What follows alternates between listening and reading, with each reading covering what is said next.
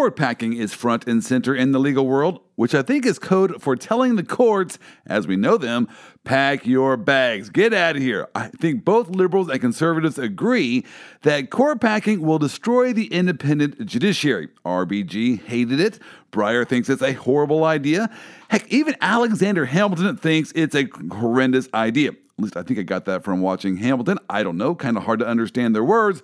But thank you, Biden. You have found an issue that has unified America. Apparently, all of America, except for the talking heads, thinks this is a crappy idea. Deshaun Watson is back in the news, responding to the allegations that he sexually assaulted 22 massage therapists. His response? That there were 18 others who said he didn't do it to them. That does beg the question, Deshaun.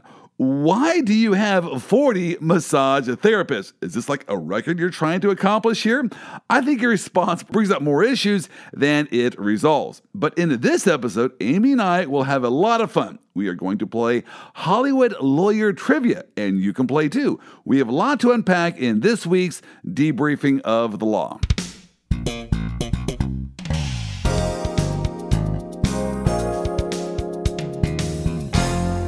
Welcome to this week's edition of Debriefing the Law. I am Joel Oster, your host. Hi, everyone. My name's Amy Francis Lemansky. Nice to be back with you all. And you were just talking about where your office is located, and I got to tell you, I was jealous because if I heard you correctly, you see the downtown skyline of New York City? Yes, Joel. So I work in a city called or it's technically a township, I guess. It's called Woodbridge, New Jersey. Okay. And from the 9th, my office is on the 8th floor, but from the 9th floor of my office building, you can see the New York City skyline clearly. And it's beautiful and it's awesome. And I'm so grateful to work there and basically be working, I guess, metropolitan New Jersey and working with people in New York. We do have a branch in New York City as well as Philadelphia. Okay. So it's awesome. That is impressive. I love New Jersey. I do a lot of things up there for my my CLA business up in New Jersey. I love the New Jersey bar. And so I'm looking to go back there as soon as society opens up, which, by the way, is happening really quickly. I don't know what it's like up there in New York City, but down here in Kansas City, it is almost over. In fact, I went on a tennis tournament a couple of weeks ago, and I went to a restaurant, and I was in Independence, Kansas, which is way out in the boonies, and on the window to the store said mask required. You go into this restaurant and no one's wearing a mask, not even the people behind the cash register and scooping up your ice cream. No one's wearing a mask. And so at least here in the Midwest, I think it's almost over. I've watched the numbers. It might be a different thing there in New York City, but hey, I got off track. Here's why I was mentioning that. We were talking about the different phrases that, when I was in New Jersey, I would hear some people say some phrases like, are you really from the same country as me? We understand English a little bit differently, and you said you had a similar experience.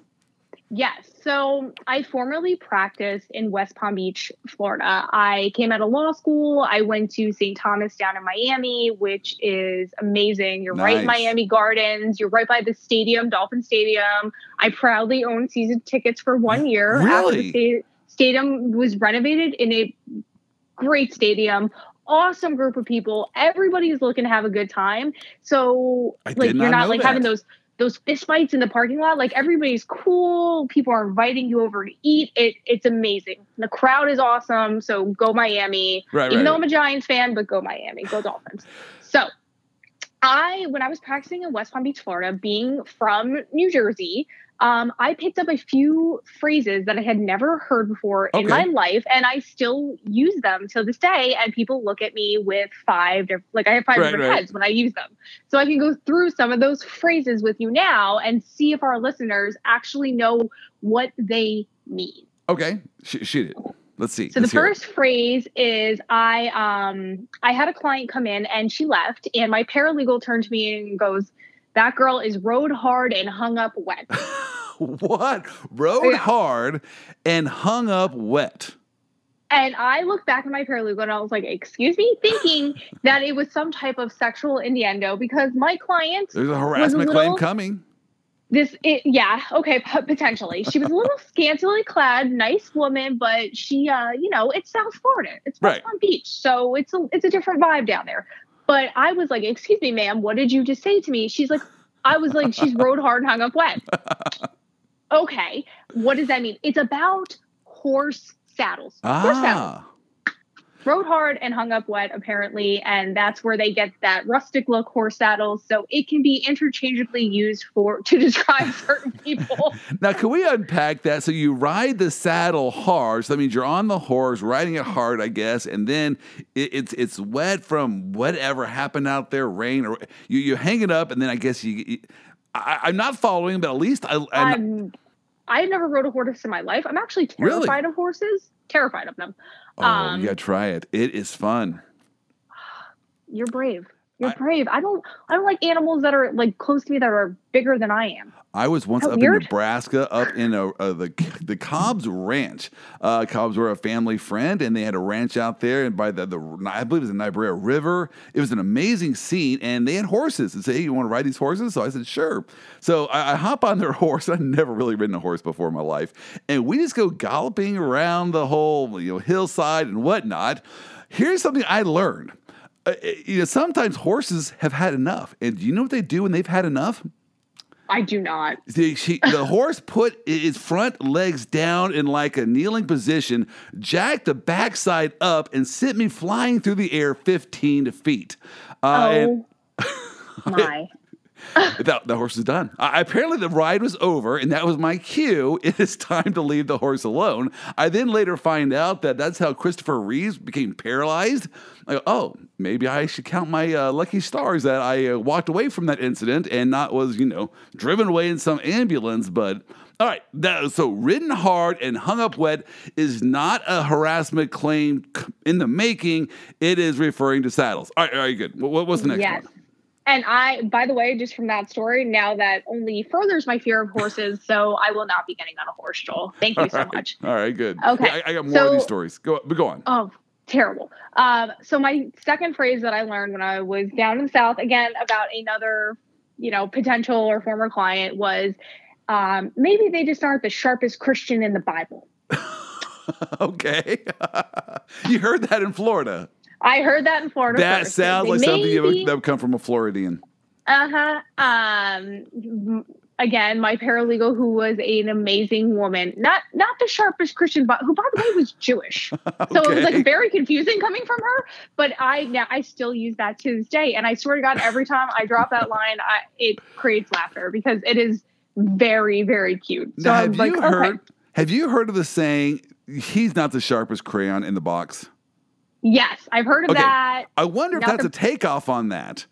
Maybe so, but I think that's the Southern polite way of saying something along those lines. Right. So those are my two favorites. I would have to conjure up, some other ones that I learned, but those are by far my favorites. I use them to this day. People look at me crazy, but I love them and I'm keeping them. So thank you, South Florida. Well, you know what? Those. This is a perfect segue. We are going to talk today about a lot of different fun things, and also do a debriefing of the law. But I wanted to do this Hollywood movie game, and I was going to save it for the end, but I want to do it right now because of what you just said. I just can't pass up on this. This is just perfect timing. So I'm going to play for you a clip. And you have to tell me, so here's the game we're going to play. I'm going to play a clip from a movie. You got to tell me who said it, all right, the context, and the name of the movie. And we are playing for some big-time prizes. I have no idea what we're going to play for, but... We're playing for street cred. Okay, good. That'll work. So, that satisfies me. Just the ego, I'm good. That sounds... All right, I can do that. So let me play for you this first one here. And again, you tell me who said it, maybe the context, though I'm not really as concerned about that, and then the name of the movie. Are you ready? Okay, yes. Let's go. Possible. The two Utes. To what? What was that word? What word? To what? What? Did you say Utes? Yeah, two Utes. What is a Ute? Oh, excuse me, Your Honor. Two youths. There you go. Who said it and what was the movie? My cousin Vinny. That's that right. movie is my all-time favorite. I'm a Northeast girl, Joel. I'm from New Jersey. That is my boy Vincent Gambino. I even know it. My clock is ticking like this, Joel. I love that movie. Respect. See, that's what I thought. When you said, I'm going to talk about some phrases that I hear up in New Jersey, I thought this is a perfect segue. Obviously you didn't know I was going to play My Cousin Vinny. Yeah. Have you ever actually heard that up there? Ute. What is a ute? No one's ever said what is a ute, but my husband is from Jersey City. He speaks that way. Okay. I would not kid you. He says ute. Really? I would know. Yeah, he's got the tickets from time to time. His accent has actually thinned out since we moved south, and he's lived down here. But I swear, from time to time, he has that thick North Jersey accent. You would love it. I'm telling you, you would enjoy it. Oh, I can't wait to hear it. So, now I'm not going to make you guess this one but since I'm doing My Cousin Vinny, I had to throw in a couple other ones of my favorite from My Cousin Vinny just to get your response to them. So let me go ahead and play this next clip for you. Imagine you're a deer. You're prancing along, you get thirsty, you spot a little brook, you put your little deer lips down to the cool, clear water. Bam! A f***ing bullet rips off part of your head. Your brains are laying on the ground in little bloody pieces. Now I ask you, would you give a f*** what kind of pants the son of a bitch who shot you was wearing? There you go. Who said it? My girl, Marissa Tomei. She is, by the way, that woman is timeless. She has not aged. She is beautiful. And I swear to you, people from up here talk like that. That is not uncommon. Oh, yes. Absolutely. By the way, cursing, I think in New Jersey and New York is just like part of the dialect. Like you just expect it. Like someone will come into my office and immediately drop an F-bomb. Yes. So then I, in response, curse, even more than they did. So yeah, that's a thing up here. I mean, is it even cursing? No, it's just part of like routine conversation. I think, another reason I do family law is because I can curse in court repeating something someone said and nobody flinches. Nobody even knows. Interesting. You're not like, Your Honor, then he called my client, an F and B. No, you just say it. And the judge is like, Wow. No, I had a case one time in El Paso, Texas, where I had a co-counsel on the case, and we were in court, and the other side wasn't really treating our client properly, and that's why we had a lawsuit. So my co-counsel goes up there and says, Your Honor, they're screwing our client. And the judge said, Excuse me, what did you say? What did you just say? They're screwing our client? Yes, you cannot use that word here in court. She said, Really? I can't say screw. No. All right. So that was my co-counsel. She was hilarious. And so the next day, she shows up in court with a Webster's dictionary. She opened it and said, Your Honor, I'd like to start the proceedings off by reading for you the definition of a screw, and it's something like putting a twist to them or whatever, treating them unfairly. And then she said, Your Honor, I repeat, they're screwing our client. I respect that person so much. Good for them. Oh, honestly. She's amazing. She was amazing. All right, one more from My Cousin Vinny, just because I couldn't just do one. It's like potato chips. You just can't have one. So I want to know from you if you have ever done this opening statement in court.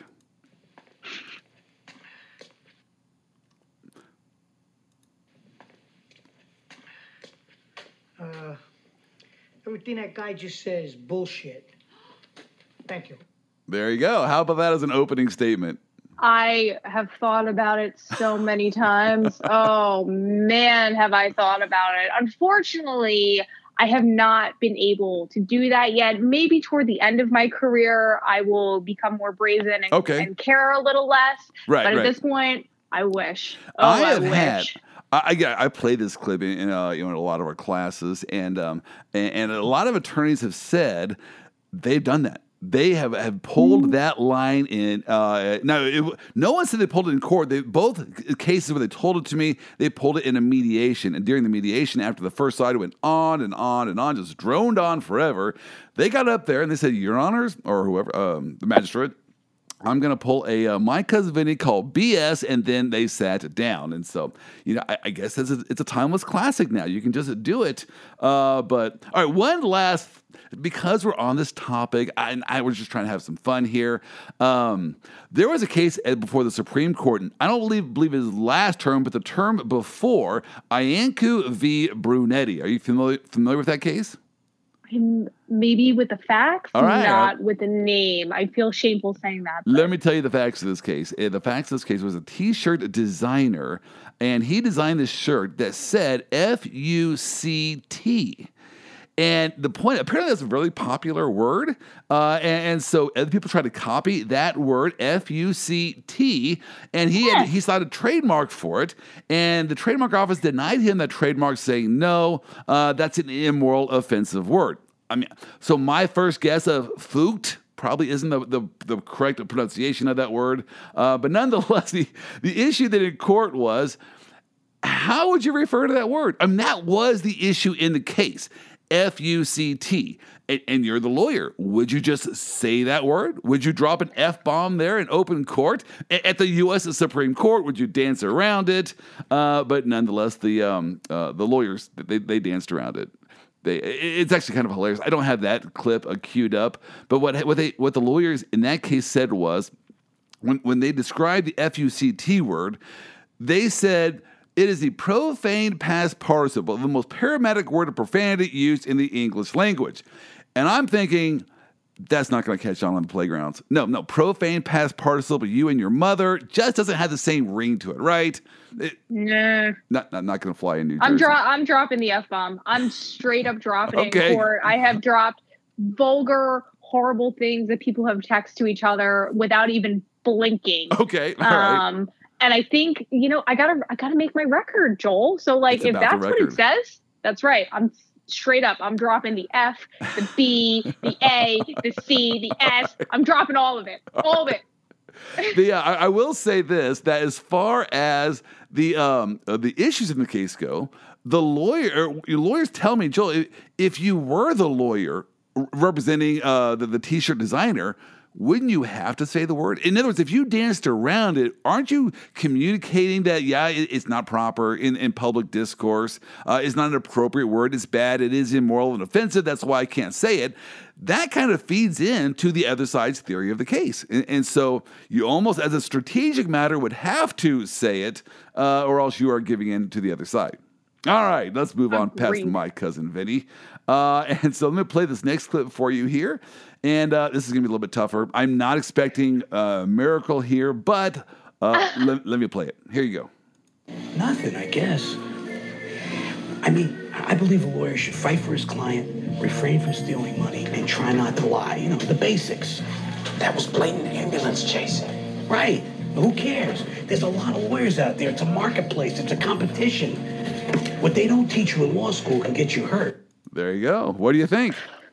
Oh, you sent me. I have no clue what that is. Did that voice sound familiar to you?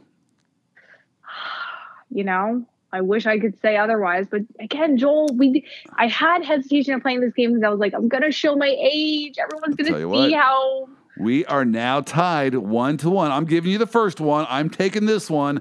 This one, that was Danny DeVito from Rainmaker. Have you seen Rainmaker? Oh my God, Joel, you're going to make me look so bad. People are going to stop listening. No, but I did. You know what? I should have known that was Danny. You know what? Now you have something to do this upcoming weekend instead of going to the... Yes. Yeah, watch My Cousin Vinny, or not My Cousin Vinny, watch Rainmaker. That was Danny DeVito talking to Matt Damon. And I thought that'd be a great title for next year's ethics CLE. What's ethics? What's wrong with ethics? Nothing, I guess. Just, refrain from stealing your client's money. Try not to lie. Not mandatory, just aspirational. Keep the thievery down to a minimum, and we're going to be okay. But nonetheless, that was a Rainmaker. All right, 1-1. This next one here is one of my favorite movies. Here you go. Oh. Can you tell me what it says here on your birth certificate under date of birth? Your Honor, I object. What does this have to do with anything? Overruled. Mrs. Cole, answer the question. 1965. Now, let me get this straight. That would mean that you lied about your age to make yourself older. But why would any woman want to do that? I changed it so I could get married. And the truth shall set you free. My client lied about her age. She was only 17 when she got married, which makes her a minor. And in the great state of California, no minor can enter into any legal contract without parental consent, including Prenuptial agreement. Prenuptial agreements! This contract is void. The fact that my client has been ridden more than Seattle Slew is irrelevant. Standard community property applies, and she is entitled to half of the marital assets, or $11.395 million. Jordan fades back, swoosh, and that's the game! Nothing further, Your Honor. There you go. Nothing further, Your Honor. I dream to have a moment like that in my career. This is family law, and you're a family lawyer. I love it. I love it. It's okay. Jim Carrey, for sure. Liar, liar. Liar, right? liar. Absolutely. Love He's in it. trial there. He could not tell. The pen is blue. That's right. That's a great scene there. And he writes all over his face. What was your favorite scene from Liar, Liar? Did you have one off the top of your head? Oh, what does he say? He's like, what is he's like, is that Satan? No, it's just you. Oh, I know. Once he was able to, obviously the context of the movie was he's a lawyer and has a problem with lying, and his son has a birthday, and his son wished, man, I just wish for one day my dad would be unable to tell a lie. He then huffed and puffed and blew the candles down, and his wish came true. The next day, his dad was unable to tell even the smallest of white lies. The problem is the dad had court the next day. Now he had to go through court, unable to tell even the smallest of white lies. My favorite scene is when, after he realized he couldn't tell a lie, he then walked back through the hallway and just was bluntly, honest with everyone in every kind of context and every kind of scene. That was really my favorite line. I have so many different favorite lines from this movie. Another one was where there was objection, and the court said overruled, and Jim Carrey said, "Good call." You should have been overruled, but nonetheless, great movie. I also love the scene where he's in the board meeting and he's like telling people what he really thinks, and everyone's like, "Oh," like loving it, like right. Amazing. And Such then a great movie. The partner who set him up for that thought, oh, he's going to now get himself in trouble. He won't be able to tell a lie. But the senior partner said, that's a great roast. I love a great roast. Tell another one. And he just goes across the boardroom there, insulting everyone. All right. It's 2-1 now. I am down 1. I'm hoping this next one maybe can tie things up here. This is an older one, and I have, I think, a funny story after I play this. But nonetheless, I don't know, you might surprise me in this one. I'm going to play this clip. This is probably one of the greatest scenes in all of Hollywood history when it comes to lawyer movies. This is one of the best. All right, here you go. The Honorable Henry T. Fleming should go right to jail. The son of a bitch is guilty. That man is guilty. That man there. That man is a slime. He is a slime. If he's allowed to go free, then something really wrong is going on. Mr. Kirkland, you are out of order. You're out of order. You're out of order. The whole trial is out of order. They're out of order. That man, that... There you go. I'm out of order. You're out of order. The entire trial is out of order. All right, you're up 2-1. Are we tied, or are you going to be up?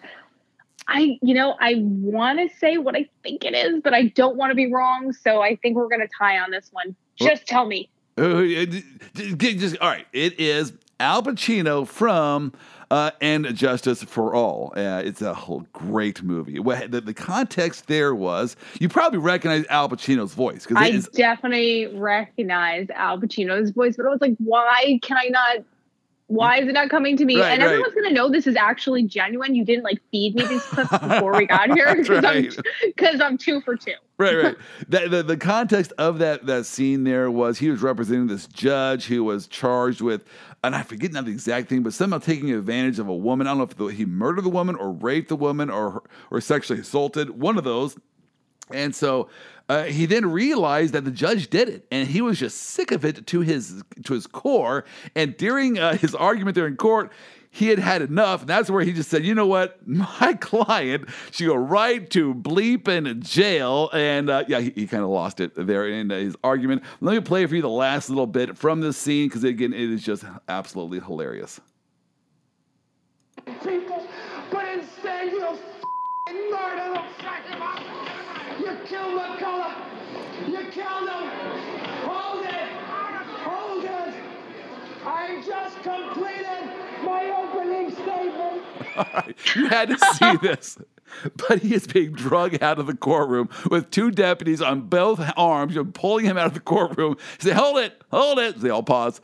I just completed my opening statement, and I'm ready for trial to begin. So there you go. You know, I hope one day I'm that brave. I've had, it's funny because this story is relevant now. Just this past week, I was in court, and I had a judge that was very fired up, and I literally had to use the phrase, this happened just this past week, Judge, you need to stop yelling at me long enough for me to make my record. Really? I swear to God. You said that? I swear to God, that happened just this past week. Judge, you got to stop yelling at me long enough me to make my record. He stopped yelling. He, you know what? I think the judge was so passionate about this case, and it's really, really contentious. I don't even think he realized he was yelling. He didn't even notice it. But everybody else, the other lawyer, there was another lawyer there that was just like, oh my God, what is going on? Right. And I was like, Judge, you just, please, just 2 seconds. Please just stop screaming at me. Like, as a lawyer, you get yelled at a lot.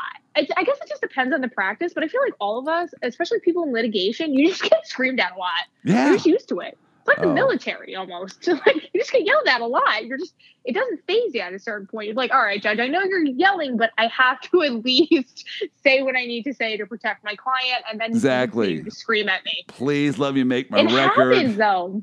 These movies are not so dramatic. Right. These things do happen in real life. Well, my cousin Vinny, the directors of that movie, were adamant that every single lawyer scene accurately depict what could happen or has happened in law. In fact, Judge Posner, the famous judge from the Seventh Circuit, said as much that My Cousin Vinny is a great movie actually to learn the law as far as how do you interview witnesses, be presentable to the jury. And so, a lot of these movies, they're funny, but they are rooted in a little bit of truth.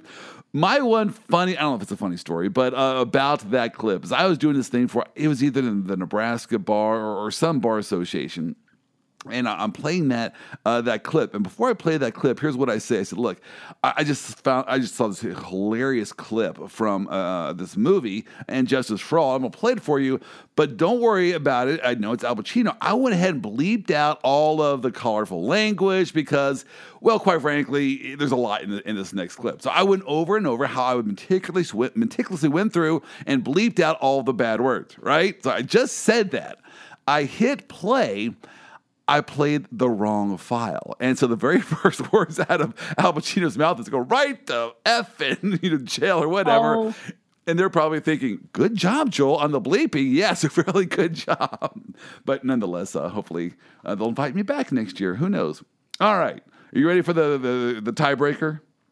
I am ready for the tiebreaker. I can choose between 1 or 2. I am being a little bit mischievous here. I'm going for the tougher of the 2. And so I might play for the one I'm not going to pick later, but this is going to break the tie right here. All right, here you go. What had you done earlier that day? I got up, got a latte, went to the gym, got a perm, and came home. Where you got in the shower? I believe the witness has made it clear that she was in the shower.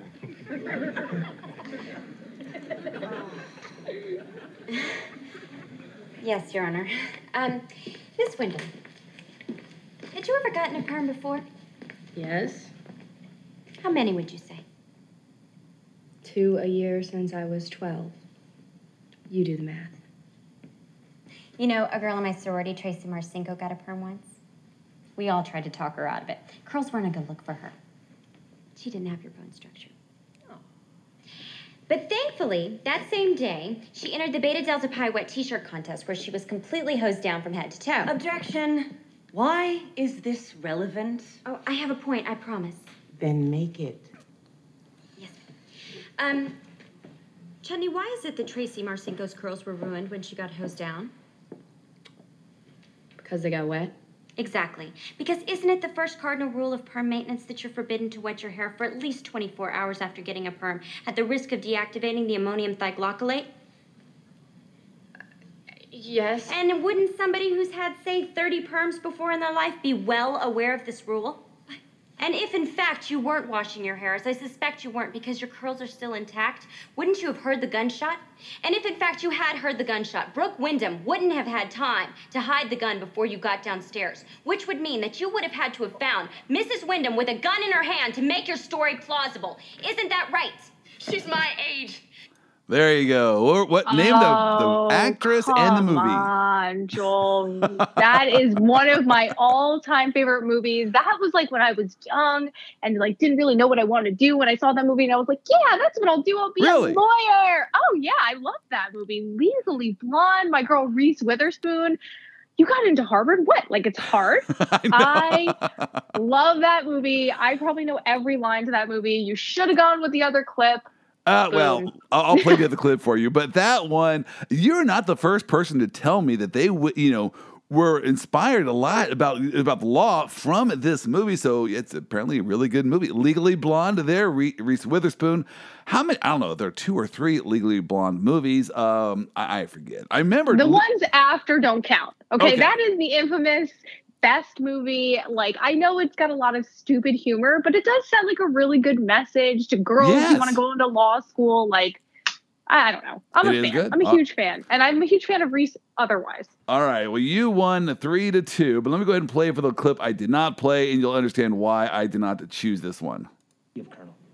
You snotty little bastard. Your Honor, I'd like to ask for a recess. I'd like an answer to the question, Judge. The court will wait for an answer. If Lieutenant Kendrick gave an order that Santiago wasn't to be touched, then why did he have to be transferred? Colonel, Lieutenant Kendrick ordered the code red, didn't he? Because that's what you told Lieutenant Kendrick to do. Object! And when it went bad, you cut these guys loose! Your Honor, you had Marcus inside a phony transfer. Your Honor, you doctored the logbook. Damn it, Captain! You coerced the doctor. Consider yourself in contempt. Colonel Jessup, did you order the code red? You don't have to answer that question. I'll answer the question. You want answers? I think I'm entitled. You want answers? I want the truth! You can't handle the truth. There you go. You can't handle the truth, son. So I assume you know what movie that's from. Oh, yeah. That's a great one. And, one of my all-time favorites also, my boy Tom Cruise, A Few Good Men. Here in the heart and the soul. I watched that recently, and it's a lot better movie than I remember. I mean, it has some good lawyer scenes, and I found a new clip from it where Demi Moore's character was at trial, and she objected to the introduction of certain evidence. The court said overruled. So Demi Moore responded by saying, "Oh no, Your Honor, no, I strenuously object to this one. This one's really important to me." And the judge said, still overruled.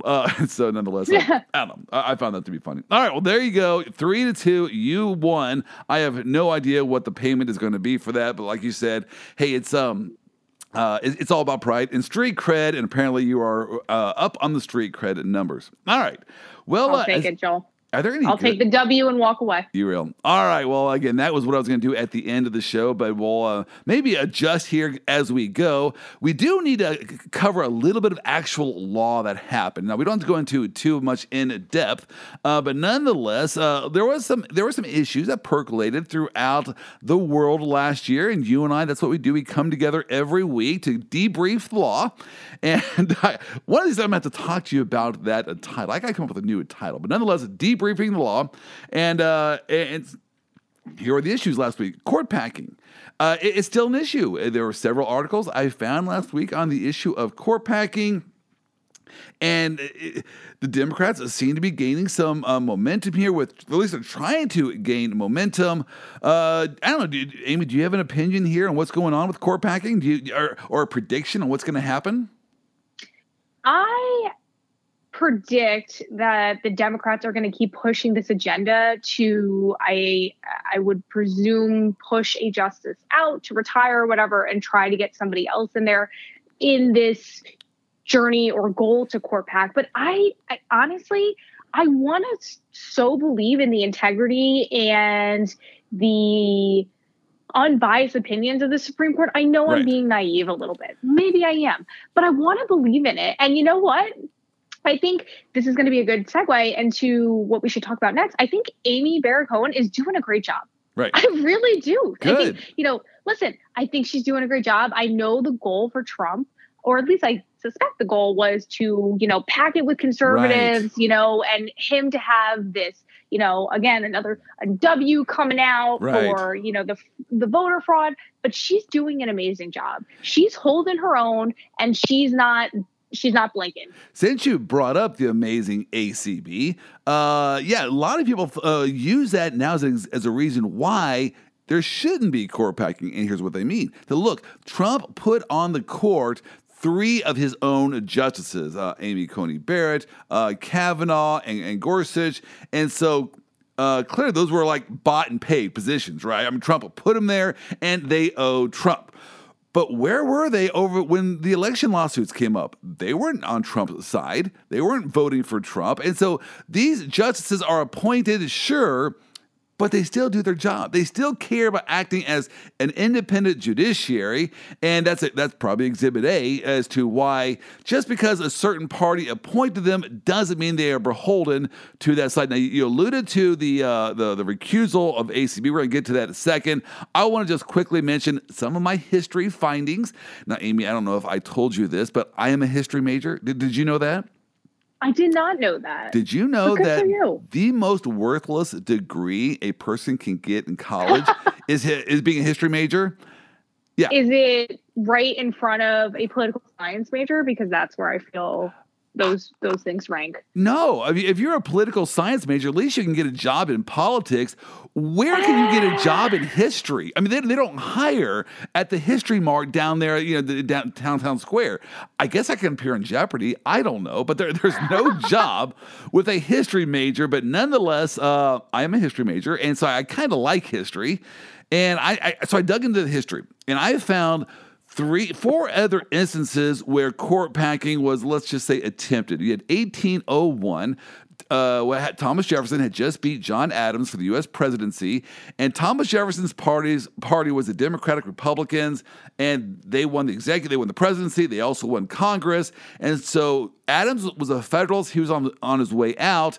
He wanted to keep the judiciary, so he actually did a kind of reverse court packing. There were 6 justices at that time, and he passed this law called, it was the Judiciary Act of 1801, where he changed the number of Supreme Court justices from 6 to 5. The thought there is that the next president would be unable to pick the replacement if some justice retired because there would be at the limit of 5. And so it's kind of a court packing in reverse. That was 1801.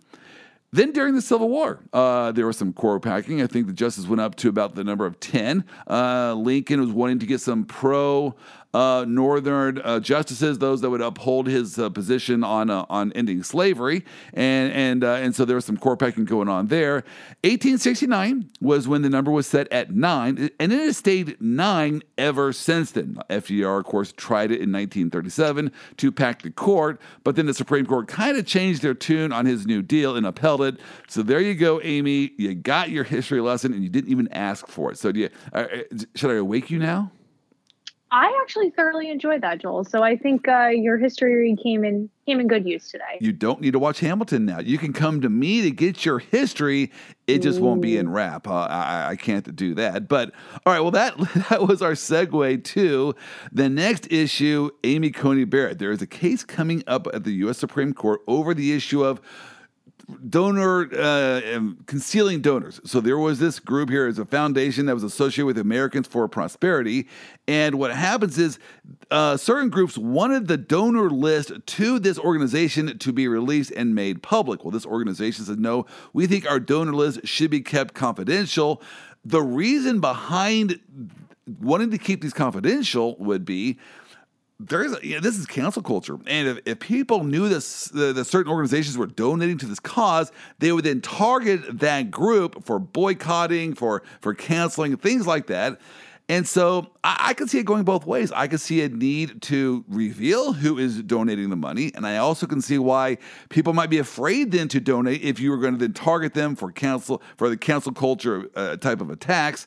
So nonetheless, that was the issue in the case. Well, this group donated about $1 million. It spent $1 million trying to get Amy Coney Barrett confirmed as a Supreme Court justice. And so the thought is, should she recuse herself? Do you have any thoughts on this, Amy? I know you do.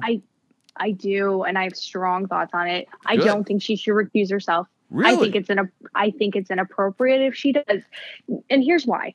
As a society, we created this beast, okay? We created this beast of unlimited donating and spending for certain campaigns. And how did we create this beast? Because the average American, and I hope I don't offend any of our listeners, the average American's reading level comprehension was about 5th grade. Okay. Not our listeners, but I get that the average. Not our listeners, okay? But most people, right? Most people get their news from like Facebook. Or just they're not reading, they're not paying attention. So we created this animal when people had to spend unlimited amounts of money on funding for campaigns just to get like a little bit of notoriety or attention. I think somebody would probably get more notoriety spending money on making like TikToks. Okay. Right? Right. As a society, that's what we're paying attention to. Hey, I know what TikTok is. See, I am that with it. I don't know if that's a word. Hip. You're hip. I just heard today that lit is no longer a phrase. That is so last year. And so I didn't even know lit was even a phrase. That's the first time you're telling me that. I mean, that's the first time I'm hearing that. So I never used lit, but if I was going to use it, I would refrain now. Now we know not to use it. If I ever say on this podcast, oh, that's lit, just cancel the podcast right there, right? I'm going to assume you're on fire. That's what I'll assume. But my point is that, just because somebody needed, that amount of money for funding, does she have blood ties to them? No, she is a Supreme Court justice. She doesn't owe anybody anything. Okay. She owes justice. She owes Lady Justice. That's the only person she has any ties to. So should she have to recuse herself because somebody gave her money? And I'm sorry, $1 million in the scheme of things? Right. It's like nothing. And this is not like a normal politician. A normal politician is going to run again. And so the thought there is that, oh, you're in office, I gave you $1 million and you're going to want me to give you another $1 million, when you run in 4 years or in 6 years or whatever the cycle is. And so that's the thought process. I am giving you money and you are going to then do what I want because you're going to want that money again. But there's life tenure for these Supreme Court justices. There's not the same thought that they are going to, there's never going to be another situation where they can get money from them again. She's already been appointed. And so, I don't see the risk there. Also, Amy, it's different. And I've even heard RBG say this. As a Supreme Court justice, you don't recuse yourself like you would below because there's no other layer to appeal. And you need 9 justices to decide these issues. And if one justice steps down for one reason, then maybe that issue doesn't get decided. And so it's not like at the lower levels where you will see recusals a lot more often. Our RBG said not so at the Supreme Court. You just can't remove yourself from every case. Where you might if you were a judge below, because there's a lot of other judges, right? You can replace that judge. If Amy Coney Barrett steps down, there's no replacing that vote. It's just gone. It's lost. And so it's different at the U.S. Supreme Court. All right, well, again, you are on record now that you don't think Amy Coney Barrett should recuse herself. Not. My prediction hope she is holds fast. Yeah, my prediction is that she won't recuse herself. Because you don't see Supreme Court justices recusing themselves that often. And if they do, they already kind of got wind of their vote's not needed. But nonetheless, it's just a dangerous precedent to set as a Supreme Court justice to recuse yourself. These guys are not on the take, right? It's not like they're getting paid money and nothing on the side there. So I don't think that's going to happen. All right, Deshaun Watson also was in the news. His lawyer, as you know, Deshaun Watson, football player for the Houston Texans, one of my favorite football players out there, great quarterback. I still remember when David Slade Goliath, he was a quarterback for Clemson and he beat mighty Alabama in the championship game. I just love that. Well, nonetheless, he's a quarterback for the Houston Texans, and 22 lawsuits have been filed against him accusing inappropriate conduct while receiving massages. And so at first, these 22 lawsuits were all done anonymously. Now, I got to tell you, Amy, I'm not used to that. I'm not used to anonymous lawsuits. I get why you do that, but then I thought, well, how do you respond? I would not even know how Deshaun could respond to 22 lawsuits when he did not know the name of the people behind the lawsuit. Well, nonetheless, they then identified themselves, and now Deshaun's legal team has responded. And I don't know, do you have any thoughts on what happened this past week with Deshaun Watson? So I want to choose my words carefully here, because I still stick with my original theory that Deshaun Watson and his people are actually behind these lawsuits to try to squeak his way out of Houston because he hates it there and he's like, I'm done. But I'll just be like really blunt here. Stupid answer. Okay. Dumb theory. Because to turn around and be like, well, some of the girls were bragging after, they were like pumped up about it. What? How would you know? Right? Like, how would you know that? Like, were you there? Like, did you? And even if you talk to somebody, and even if that was the case, right? Like, maybe some of the girls were like, oh my God, Deshaun Watson. Like, maybe it wasn't so much a brag. Like, hey, I'm really proud this happened, but oh my God, this famous person just asked me for something really inappropriate. Right. Like, what do I do? Or I couldn't say no, or I felt like I couldn't say no. In either case, I still believe that this was put up by Deshaun Watson and his team. Interesting. I'm holding on to that theory. Hey, you know what? If it comes out that that's what was going on, I am taking this podcast and we are running it off the chain. All kinds of major media say, we were the first one. You wouldn't listen to us, but that's what Amy said way back when no one else had that theory. Everyone else was going the opposite direction, but we were the first.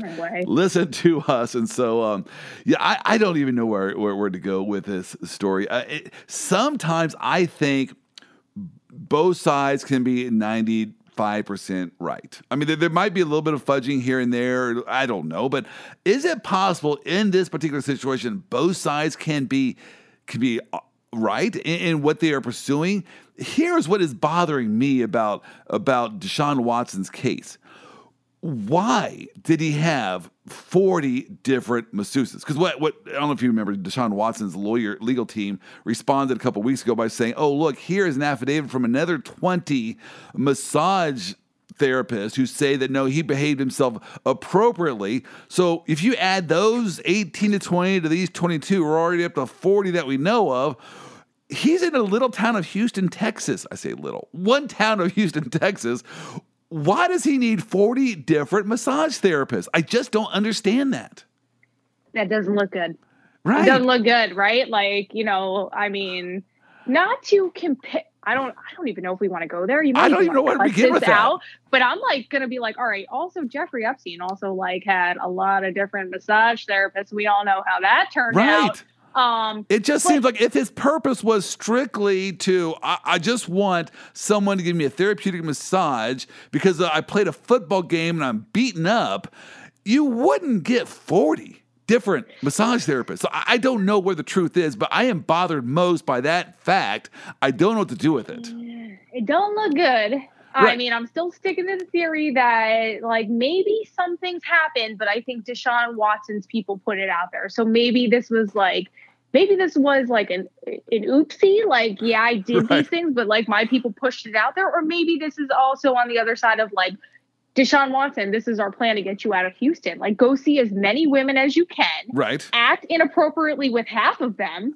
And the other half you won't. I don't know. All I'm saying, Amy, is if you're right on this, I am recording. I mean, obviously we're recording this, but I am going to promote this way everywhere I can. So we were the first people to run with this storyline, and yes, that is how good we are. All right. Nonetheless, what I did last week is I got an opportunity to do my comedy bit for the University of Maine. At least I think that's the name of it. I know it was the University in Maine. I'm going to go with the University of Maine. Is actually actual name.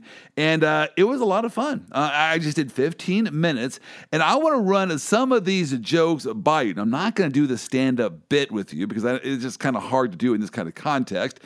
It is kind of hard. When you tell someone that, you do comedy, they always say this, oh, good, tell me a joke. Like, that's not how it works. I need setup. I need to control the whole thing. I just can't drop a joke on the spot. But nonetheless, I want to run this setup by you to see what you think about these jokes. Are you ready to go?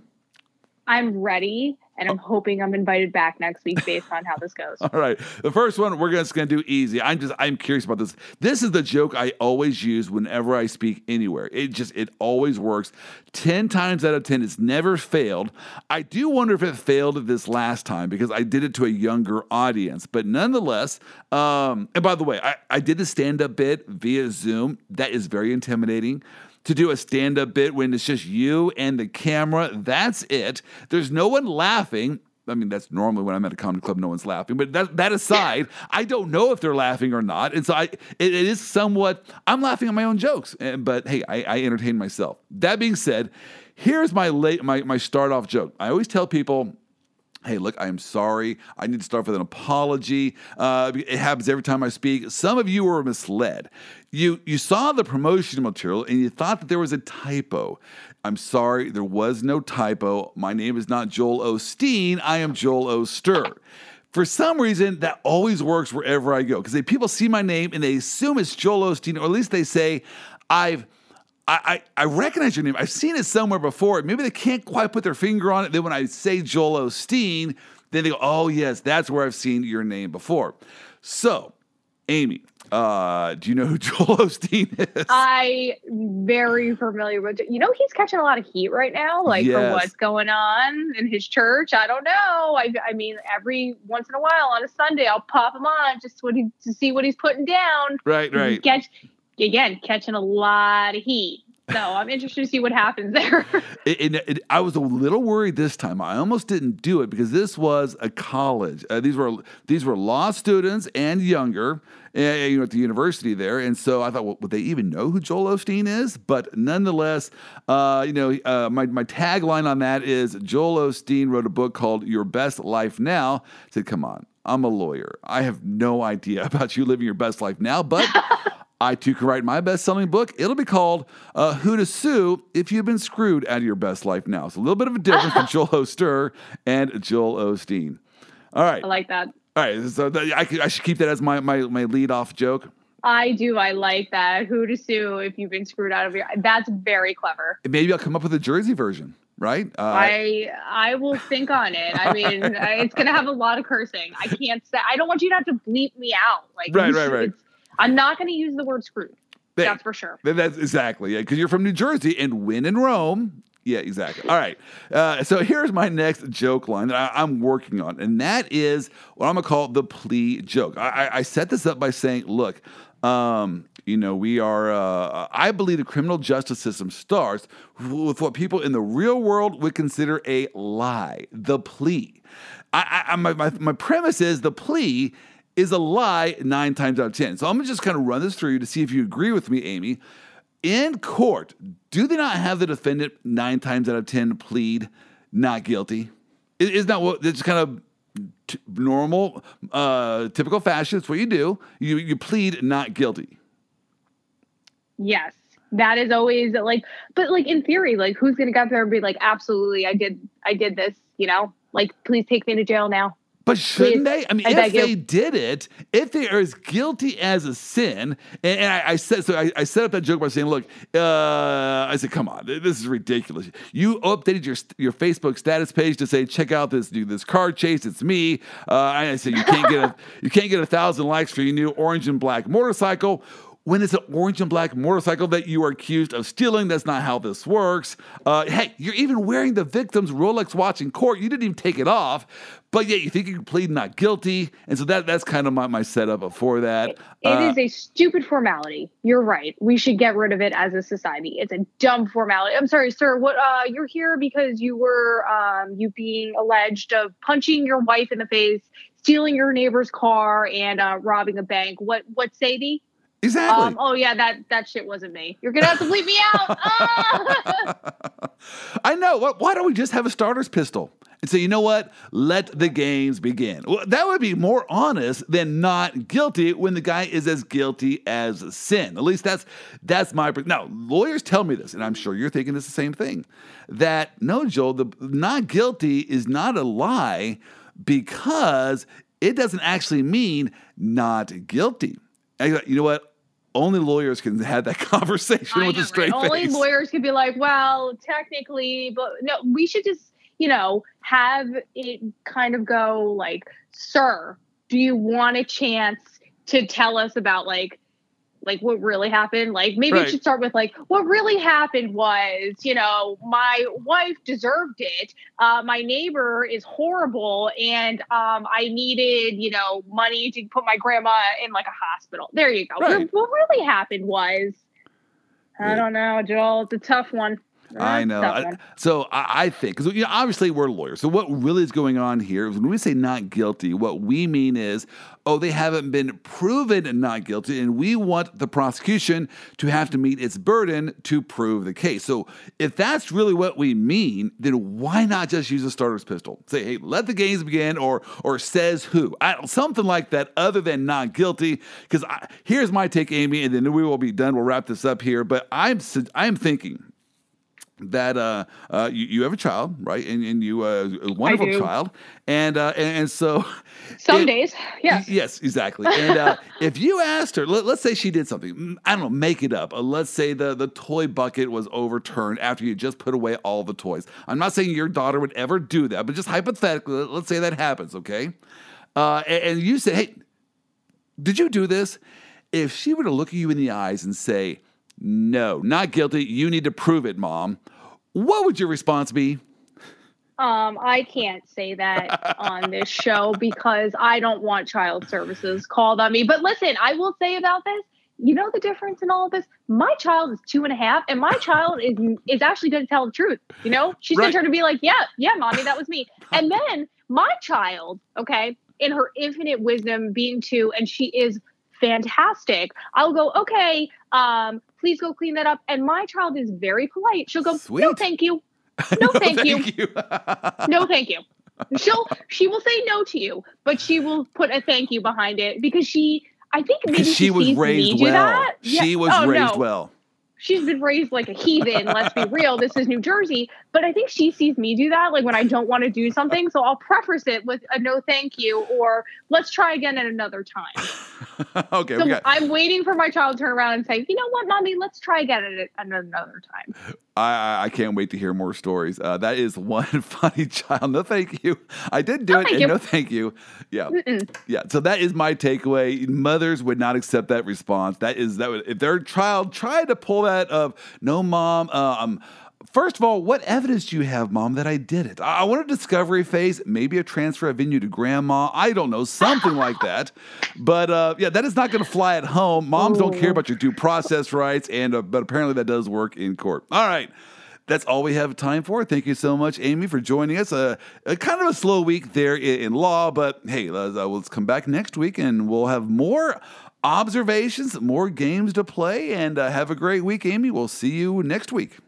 You too, Joel. Have a good week, everyone. Thank you for listening to today's podcast. If you enjoyed this podcast, please give us a 5-star review. We need your love to help us continue highlighting the funnier side of the law. I want to give a special shout out to our Vice President of Operations, Wendy Oster, without whom this entire operation would be a mess.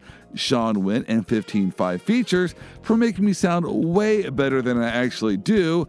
Brooke Bolin for spreading the good word about us. And Ryan Kuhn and Paul Kuhn of Triplicity Marketing for our technical and computer support.